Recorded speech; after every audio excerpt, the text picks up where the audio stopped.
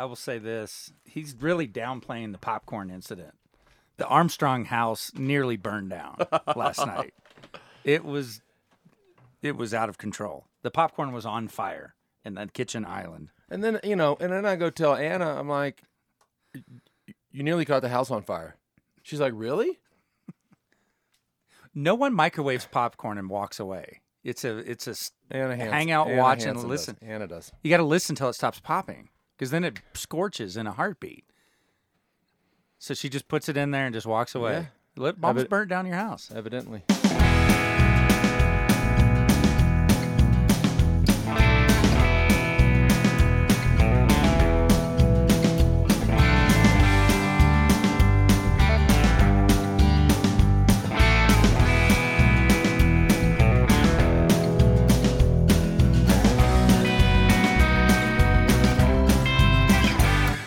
Hey, everybody. Welcome back to the Stages podcast, talking about Stage 8 from Dole. I think I said that right. Dole to Station de Russe. Back in the mountains. And I think, aside from the obvious, that the profile today looked different.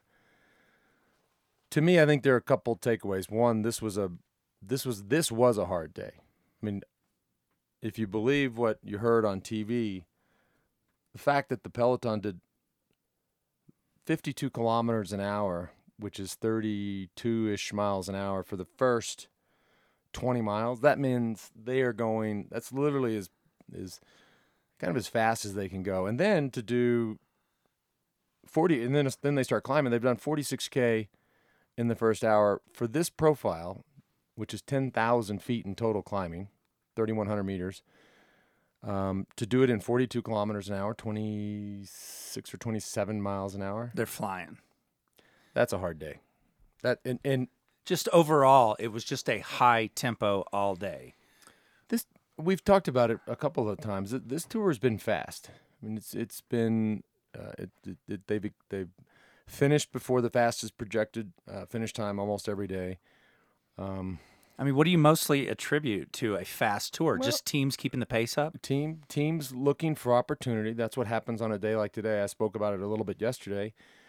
In fact, I won a little bit of half credit. Dan Martin didn't win. That was my pick for the win of the stage. But I also said that I think a break had a real opportunity to get away and stay away, and that happened. And hats off to Lilian Calmejean. I mean, this young kid who, for people who watched the race at home, what a gutsy performance. I mean, not only was he very strong and put in an impressive tack on the last climb, but then to start cramping and that was, you jumped off your sofa seat. I know, because it's cramp, because you it's like you were feeling that cramp with him, right? Well, I've been cramping a lot in the last year, so and anybody that is cramped can relate. It's a miserable experience, and the reason I got so excited / worried for this kid is rarely do you just cramp once, right? You cramp and then it'll go away, but they always come back. Every time you put down a new effort, it's on you. And that's when you just have to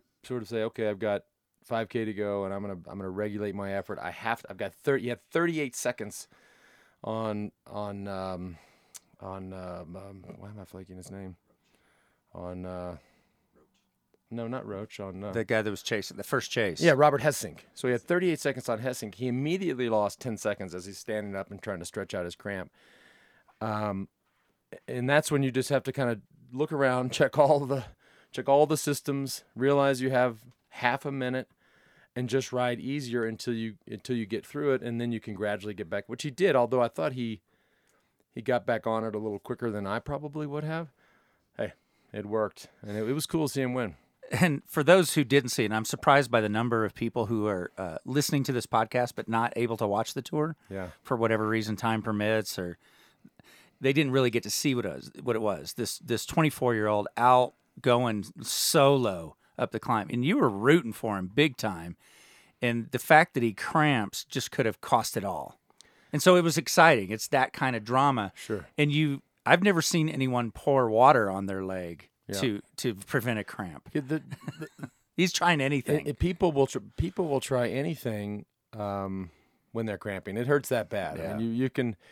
Back in the day when guys would now we talked about it the other day. These numbers on their back are stick-on numbers, but they're normally pin-on numbers. I mean, back in the people would take a pen out and try to stimulate the muscle with the safety pin, or pour water on it, or I mean, hell, you've got all these commercials during the tour talking about pickle juice. Wait a minute. Wait, you're talking about stabbing your leg? Just not stabbing it, but just a little. Just something. Maybe it'd be better to stab the other leg to take the attention off the cramping leg. Listen, the fact is when they come on, it's over. Yeah, I mean, they were remarking on TV that he didn't have a bottle and he should have a.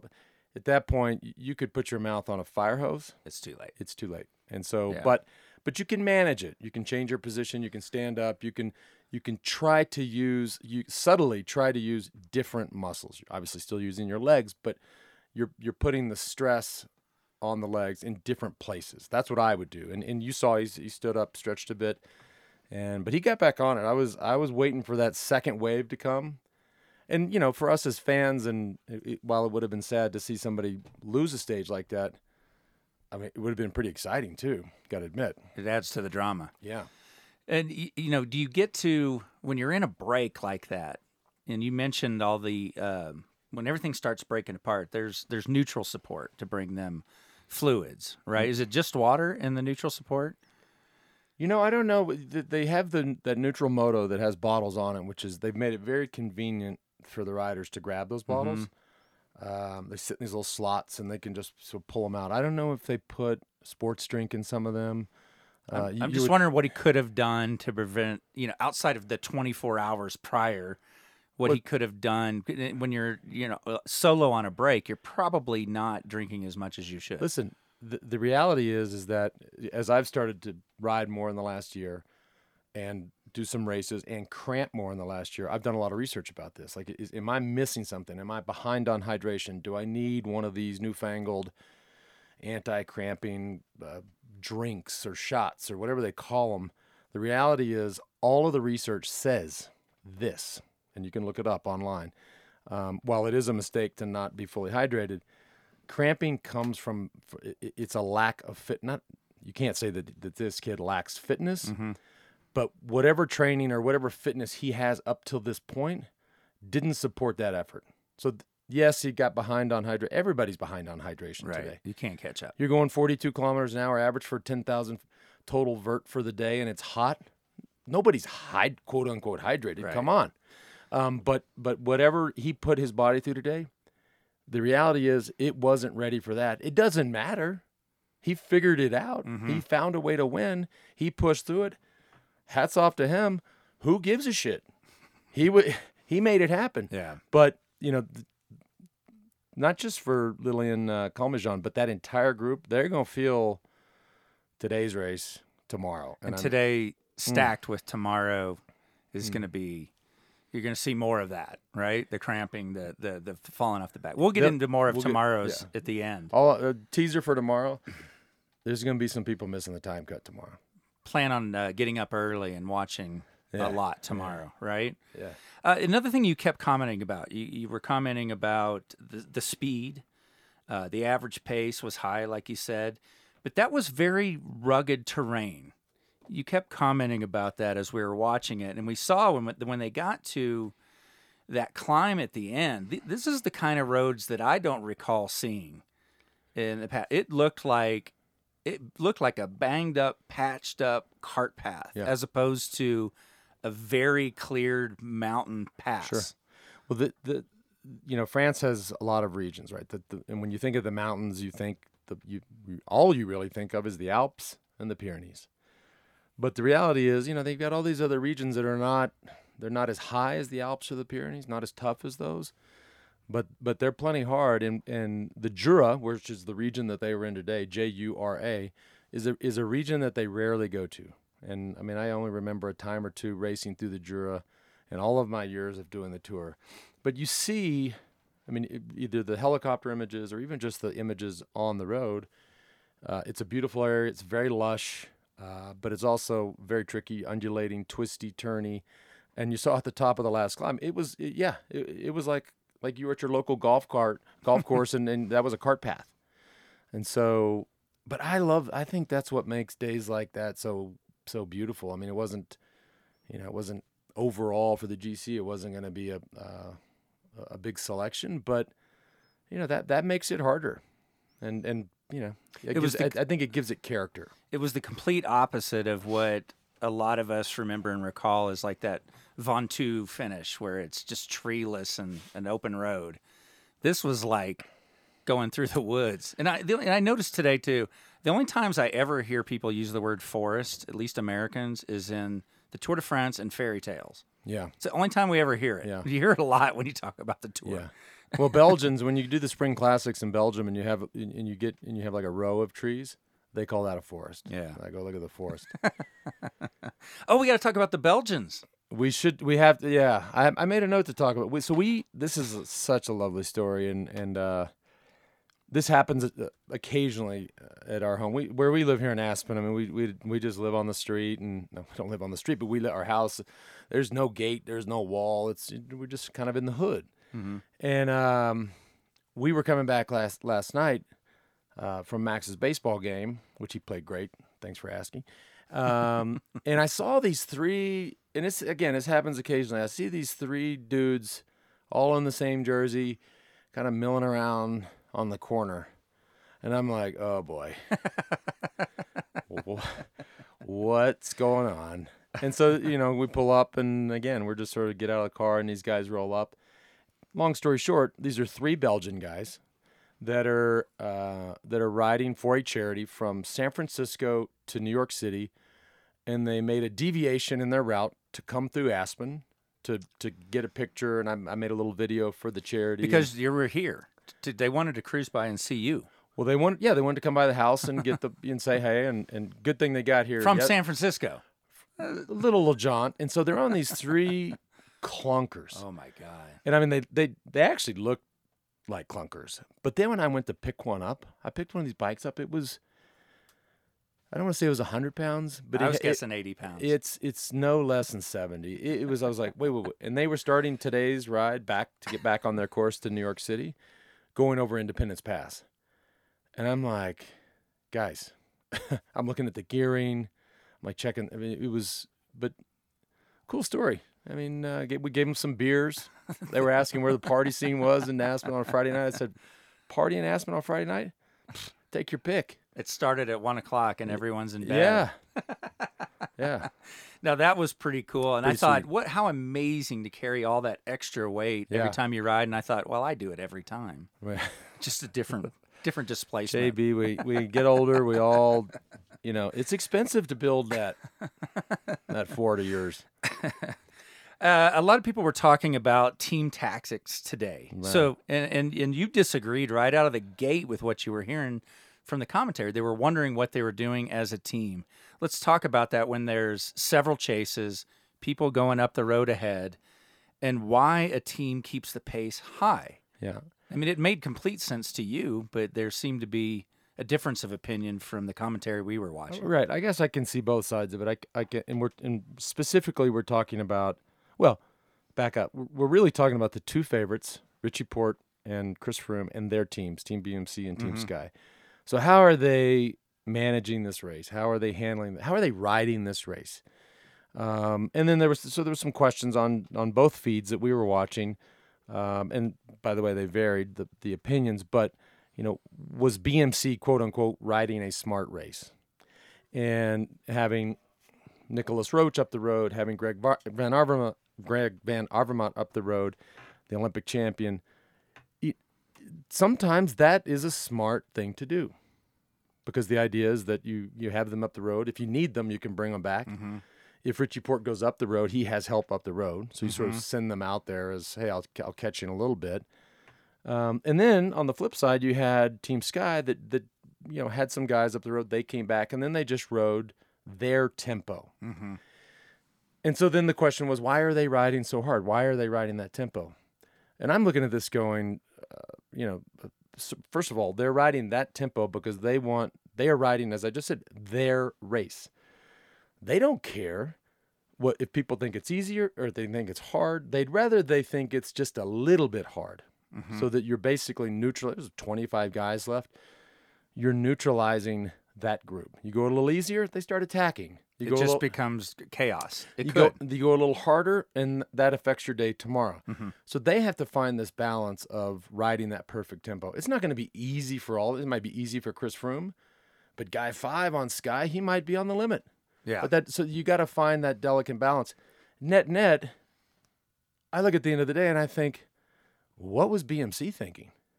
I mean, you had a day where Richie Port was not going to go up the road on the last climb. It wasn't hard enough. It wasn't long enough. It wasn't steep enough. He didn't need help up the road. He is going to need some help tomorrow. Tomorrow is the Queen stage of the Tour de France, according to most of these guys that are in the race. So Greg Van Avermaet and Nicholas Roach are going to be a little crispy tomorrow, in my opinion. And so this is the second time that I've looked at their tactics and thought, who's calling the shots? They should just been staying fresh today. Let Sky keep the pace up. Sky's sitting there. I mean, if I'm Team Sky and Dave Brailsford and all these, I'm like, we rode a perfect race. Yeah. And you just passively mentioned it for those who don't know, and I didn't know the term today, the Queen stage. That's tomorrow.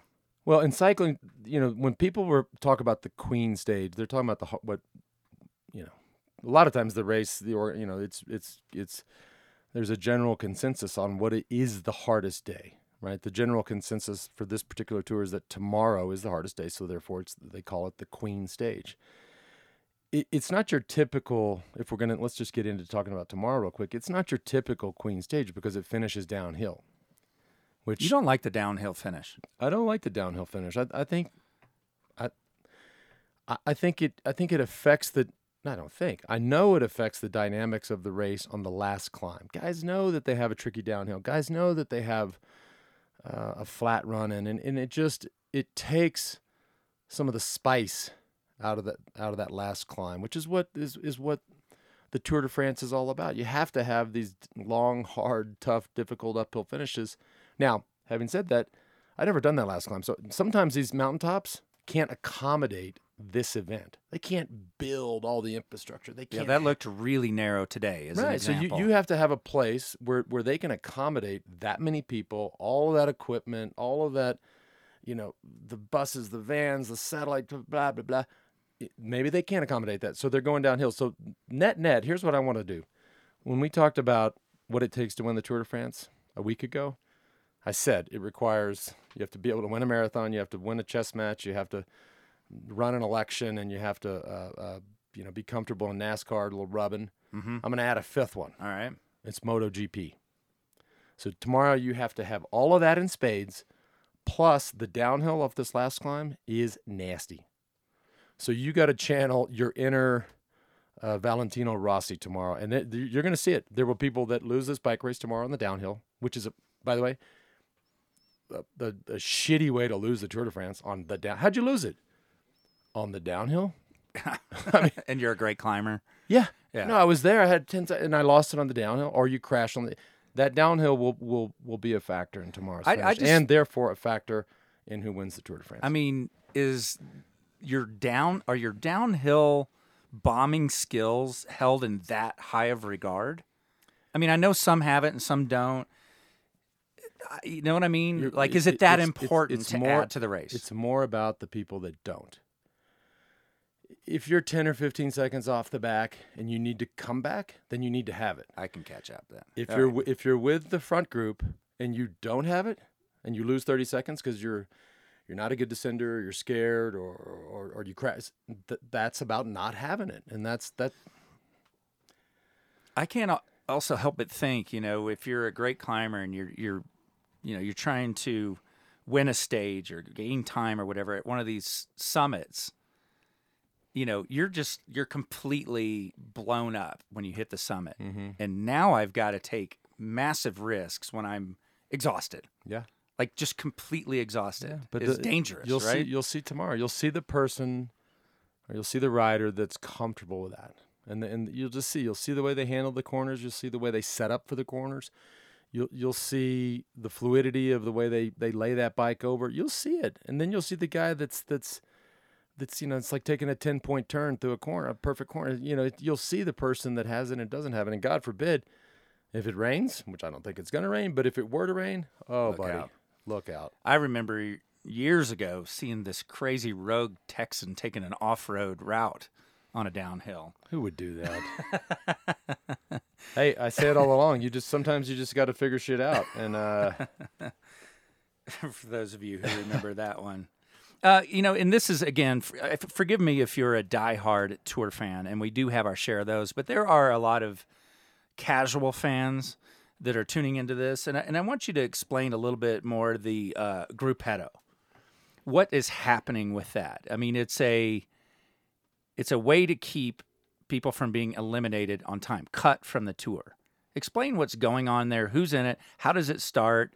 Do they literally call it out and the purpose of it? Can I just, before we get to that, because I caught myself talking about the downhill tomorrow and talking about weather.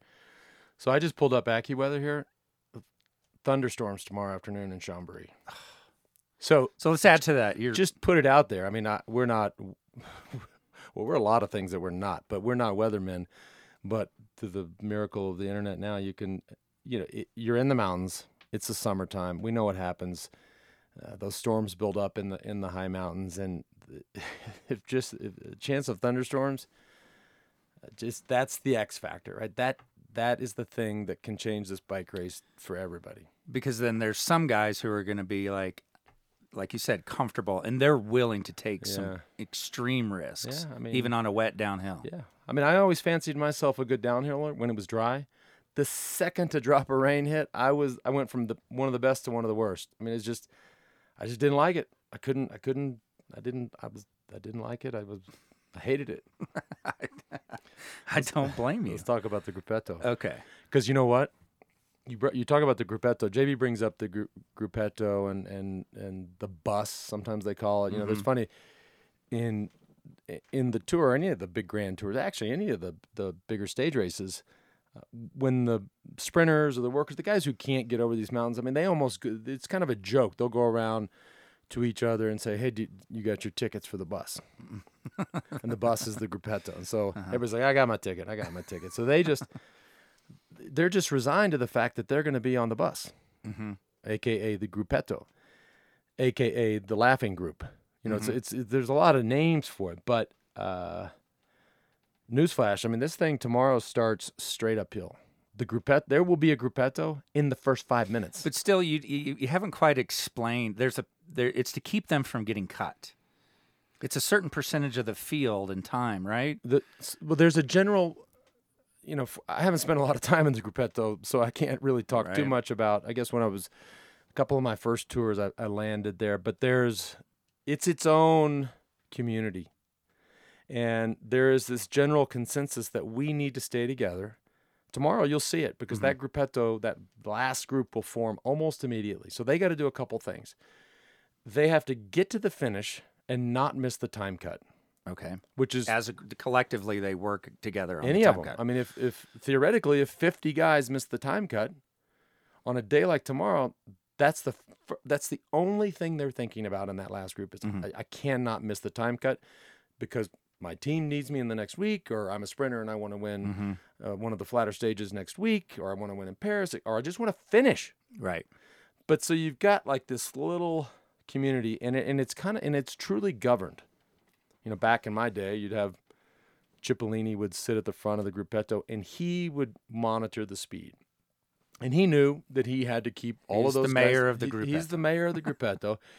He had to keep the speed. And if this gruppetto, if we hadn't seen the Cavendish and Peter Sagan crash, Cav would be the mayor of the gruppetto. Okay. So he would regulate the speed of that gruppetto, knowing what they got to do just to get to the finish and not miss the time cut. If somebody goes too hard, the mayor says, hey, back off. We're losing guys. Look, if somebody's that bad or sick or it's like a sheep herder almost. Yeah, and but you're gonna see right out of the gate tomorrow. Right out of the gate, you'll have the tickets are already being sold to the gruppetto. Okay, we're gonna jump into tomorrow. And the mayor has already been elected. And what is the time cut? It's I think it's based on a percentage of the total time. So today it was like 49 minutes, and Andre Di Maria, there was a chance that he was going to miss the time cut. He came in, I suspect, He didn't miss the time cut because at this point in the day, one of his arms is probably 6 inches longer than the other one. If you know what I mean. The Peugeot toe? Yeah. It's a Skoda. Let's not forget our sponsors, their sponsors. And that's so funny, there's no regulation on that end of the group. Right? There's all the regulation and all the speculation about the front end of the group, but there's no talk about the fact that somebody's arm is hanging down a little lower tonight. They might as well put a ski rope behind them. Speaking of Cipollini, and Chippo would probably be the first to talk to this. I mean, there were years in the Giro where he had, on some of those, he'd be dropped on some of those climbs. He'd have a top 10 time. He'd get so many pushes and have so many sticky bottles. You get to the end of the day, you're like, wait, Chippo, you were dropped? And I see here you got 9th up the Mortirolo. That's weird. I don't know. I started to feel better. He's referencing the sticky bottles, and sometimes you'll see it on TV. Or I think you used to. Maybe they don't intentionally put it on TV. It's when the team car hands you a water bottle, and boy, they both hold on to it for a long time. Yep. And well, you see, it's one thing to what you. We don't need to. I mean, it just goes on. They do hold on for a little longer than they probably need to, but the thing you don't see. But it's pretty fun because we've all had a sticky bottle in our day. As you grab onto that thing and the director of the car literally floors it. Mm-hmm. So it's a launch. It's just yeah. It's like a cartoon launch, right, out of a cannon. Yeah. Let me ask you this on that point, and I wondered this today, and I don't know the ruling on it. If you've ever been on a big group ride and you're bonked, you just are tired and fatigued, and one of your teammates or a friend gives you a little push on the back. I mean, just reaches over and just barely touches your back. It just feels like 50 pounds has been lifted off of you. Can teammates do that? No, they cannot do that. Okay. But it happens. But they might reach over and act like they're chatting with him, but they're giving him a little bit of a push to save energy. The right? tail end. It'll be interesting. A day like you're not supposed to do that, although it does go on, especially at the back end of the group. That back end of the group is regulated a lot less than the others. It'll be interesting. We may have a day where 30 guys miss the time cut. And so now you have this race and this jury of commissars, of race officials who've drawn a line with Peter Sagan and said, you're out of the race, disqualified. How do you feel about that? I'm kidding. No. I derailed you. I'm sorry. Sorry. But it would be interesting to see what that jury would do if 30 riders missed the time cut. Not good. I bet they don't. I bet they keep them in. It depends on how many Frenchmen are in that. Or I don't know. But it would be complete BS if they did that. But let's not get ahead of ourselves. It may happen, and I just want to put that out there. And then it's on this jury to stay consistent, which the sport, as we all know, isn't always that consistent. All right, I'm going to let you talk about tomorrow's stage. I know you're very excited to talk about it, and then we can take a few comments. Yesterday I did it reverse order, and I could tell you were about to jump out of your seat. So let's talk about tomorrow, and you've already said it. Big climb right out of the gate, which riders hate. Yeah. Well, the first thing I'll say is we've done this podcast and this show, because it feels like a show here with this Facebook Live action going on. We've done this for a week, and we've done it from the very same location. We're going to mix it up a little bit tomorrow. We're heading down to Boulder tonight, having dinner. My great friend Bobby Stuckey's excellent restaurant called Frosca. Stuckey, a former professional cyclist, now a master sommelier, and awesome dude. So we're going to get up and watch the race tomorrow somewhere in Boulder. We haven't figured that out yet. We're looking for invites. We are? To watch? Where are we going to watch? We have the app. We can watch. That's true. Yeah. We'll listen to McEwen instead of Liggett. It'll be a good day. But the cool thing is we're gonna film, run the show, do the show from Vecchio's, which is a classic old bike shop in downtown Boulder. And Jim over at Vecchio's has been very gracious and sweet to let us host or let us crash his bike shop and host this little podcast party. So it'll look and feel a little different tomorrow. We won't be sitting here, and in fact, for the next week, it'll look and feel a little different because we're going from Boulder back down to Austin, where we're going to hang with our kids for a little bit, and then that'll look and feel different, and then we'll be back here for the final week. But I should just set this up for people because we have a much more of an international audience than we anticipated with this. Unless you disagree, would you say Boulder is probably the motherland of cycling in the U.S.? It's the Mecca? I would say it's the mecca of endurance sports. Yeah. I mean, most of the top world-class athlete, runners, triathletes, cyclists, they just gravitate to Boulder. And tomorrow I might bust. I have an impersonation of the Boulder dude, who's a guy. I did. But I may it just depends how I feel. I might bust that out tomorrow. But we're excited to go down to Boulder. Excited to be at Vecchio's. Thank them for letting us crash. But this stage, which we're gonna watch before, I mean, it's just never. You can see it. It's up and down. And I think right away the thing that stands out to me, and this entire peloton's thinking about it right now after the day they had today, is it starts straight uphill. You just can't imagine how much people hate that. And here you have a 10-minute neutral, so that you might be thinking, okay, I got a little neutral. The neutral might even be a little bit uphill.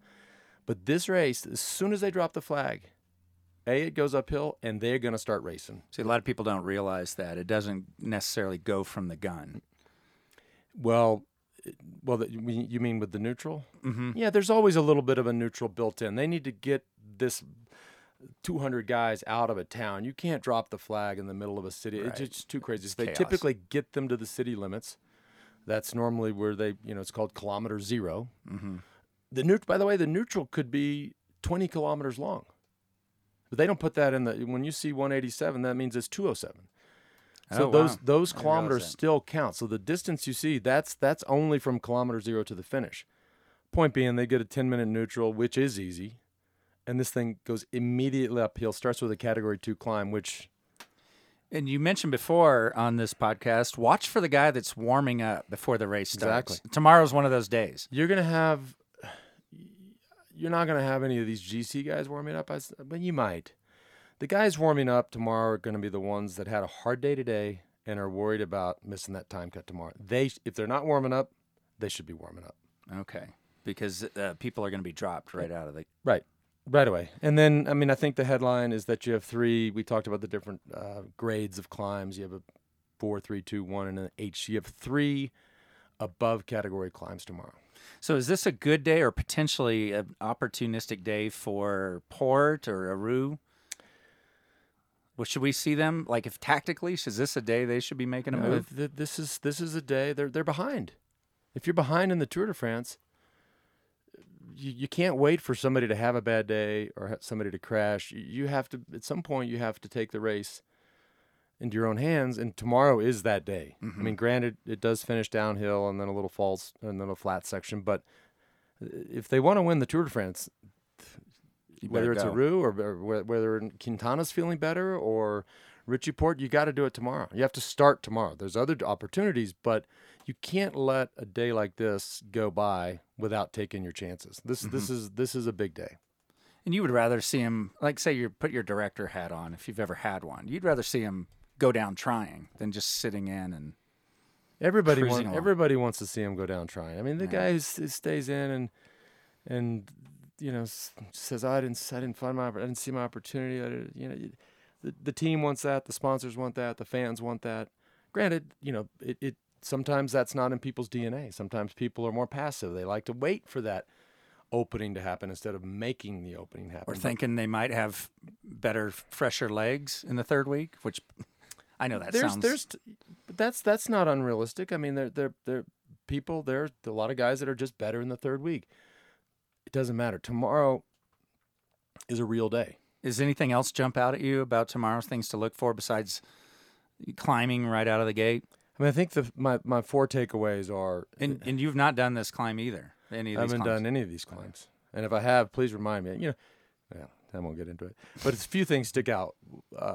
It starts with an uphill and finishes with a downhill. That's... Could be rain. And the X factor is thunderstorms in the afternoon at 5 o'clock coming down that final downhill. Going to be hot before that. And then the final thing, which is I've harped on and on about, today was hard. So it's not like, the boys have 19 and a half hours to recover.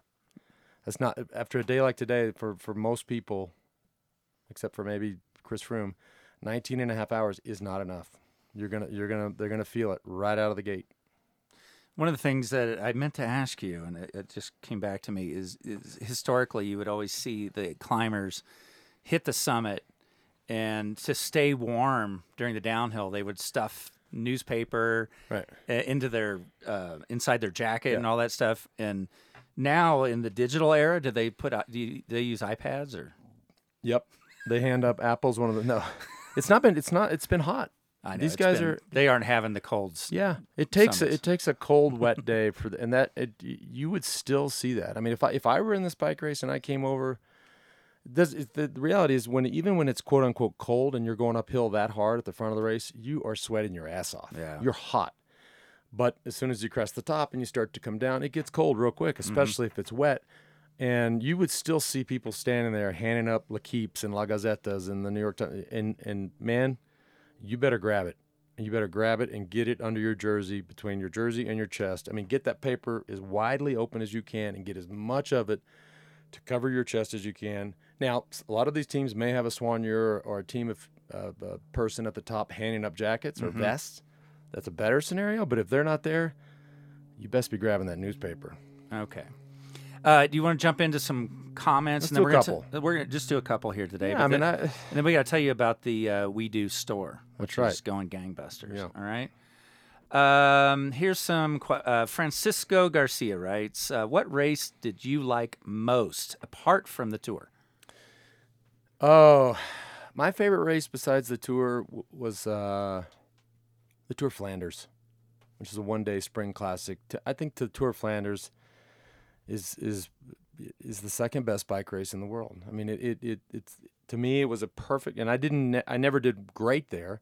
I loved being there, but it's just people think about Liège, people think about Paris-Roubaix especially, but it's a beautiful mix of the two. You have these short, punchy hills that are cobbled. So you take the hills of Liège and the cobbles of Roubaix, and you just ram them right in, just like a Reese's peanut butter cup, and it's just perfect. And that part of Belgium, the Flemish part, the fans are out. They love cycling. They love the riders. They're not dicks to anybody, and it's a perfect and beautiful bike race.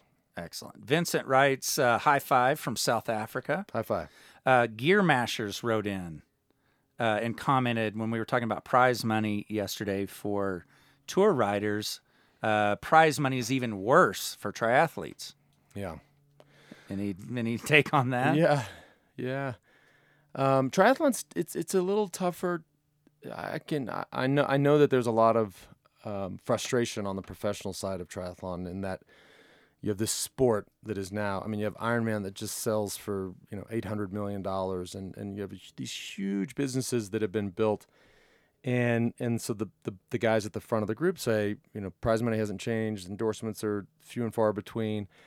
Why are we not being compensated? But the reality of that sport, they're not going to like this answer, is that 99.9% of that sport are people that they just want to finish. Mm-hmm. They're not following. I hate to say it. They're not following the competitive side of the sport, which is unfortunate because these are some of the best athletes in the world. Mm-hmm.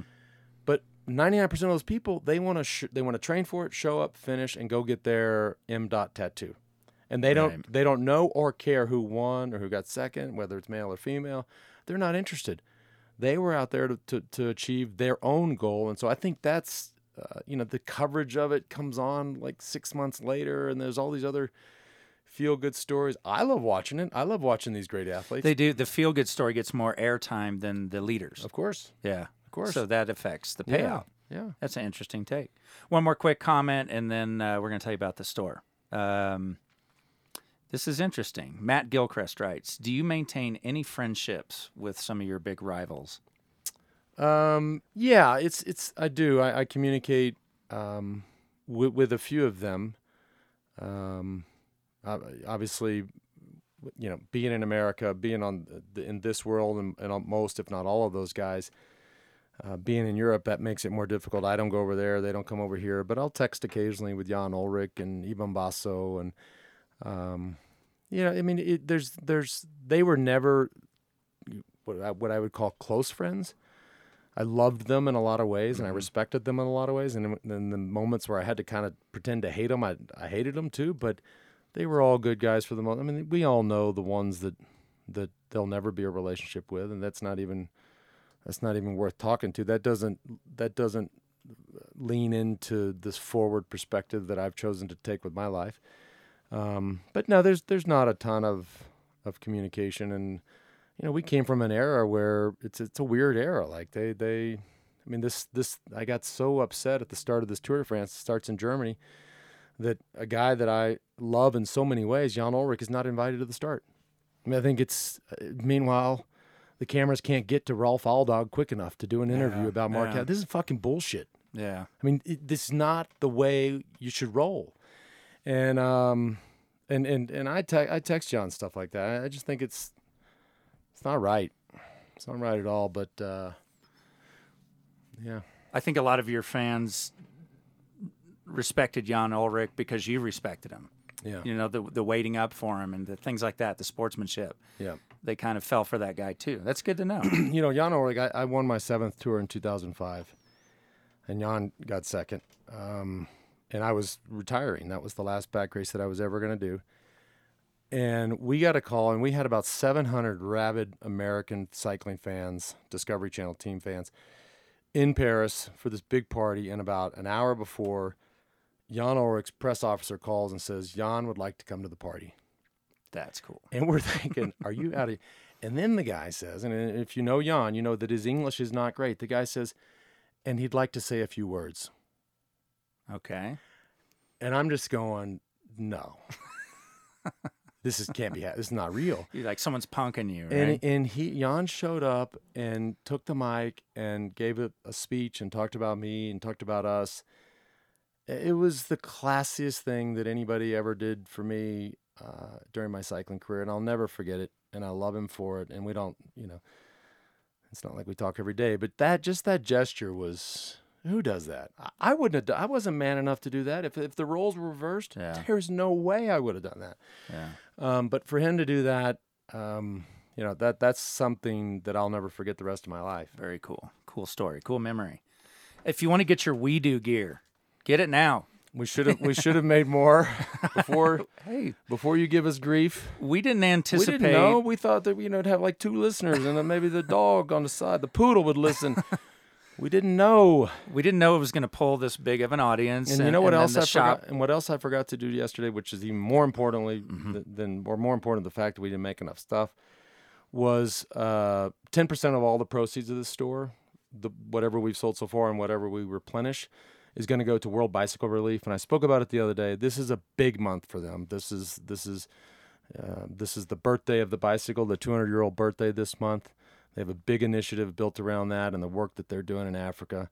If you get a second, please go to worldbicyclerelief.org, sign the pledge, and any money that they raise this month, so it could be money from us, it could be money from you guys just on your own, up to $250,000. They have a matching group of donors. So if we can all raise $250, they're going to get $500.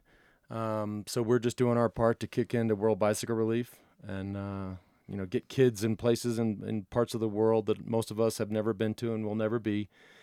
But we know what it's like to throw a leg over a bike and go out and exercise or go down to the store or go hang with buddies. Or you often hear that their school is 4 miles away or something like that. 4. We should try 15. Yeah. So with that comes, the dropout rates are, as you can imagine, who's going to walk 15 miles. It's proven that a kid given a bike, the graduation rates are significantly higher just because they can get to and from bike. Or to and from school. So help us out, and for those who went online and wanted to get stuff and it sold out, that's my bad. I'm sorry about that. We're getting more stuff. Believe me. As it gets, look, now all these kids are coming over here. Look, that's good. That's good for the quality of the audio. Little punks. This is Lance's son and Jonathan, his open kids. that door. Jonathan, open that door, will you please? Hey, keep it down. You're the get off my lawn guy now, you aren't bring you? them in here, Jonathan. Look at these punks. Hey. All of them remind me of the kid from Better Off Dead. $2. Watch this. You're going to get a spanking. It's just wreaking havoc on the show. The cuss jar is getting bigger today, too. Look. What are they doing? They're riding around. They're doing a criterium around the studio. Look at these guys. Watch. This is what I have to put up with. All right, you can chat with them. Look at these guys. What's up? Hey. Don't you realize we're working in here? Yeah. No, nobody. Booyah! Nobody cares, though. No, wait. $2. It smells weird in here. It smells good. JB's been farting. It smells good. All right. It smells like coffee. Hey, we'll thanks for tuning in. We'll see you guys tomorrow, or we'll sort of see you this way, or maybe if you're near Vecchio's, pop in. And let me hit these URLs for everybody. Oh, yeah, let's do that. Your comments, send them to stages@wedosport.com, stagespodcast.com if you want to share with any of your cycling friends. WeDoShop.com, WEDU shop.com to get that merch. 10% going to World Bike Relief, and you'll get some really, really cool gear. And more stuff's being printed. So you can also go to WeDoSport.com and sign up for an email. So if something's sold out that you want, you'll get notified via that email. Yeah, perfect. All right, see y'all tomorrow. Queen Stage tomorrow.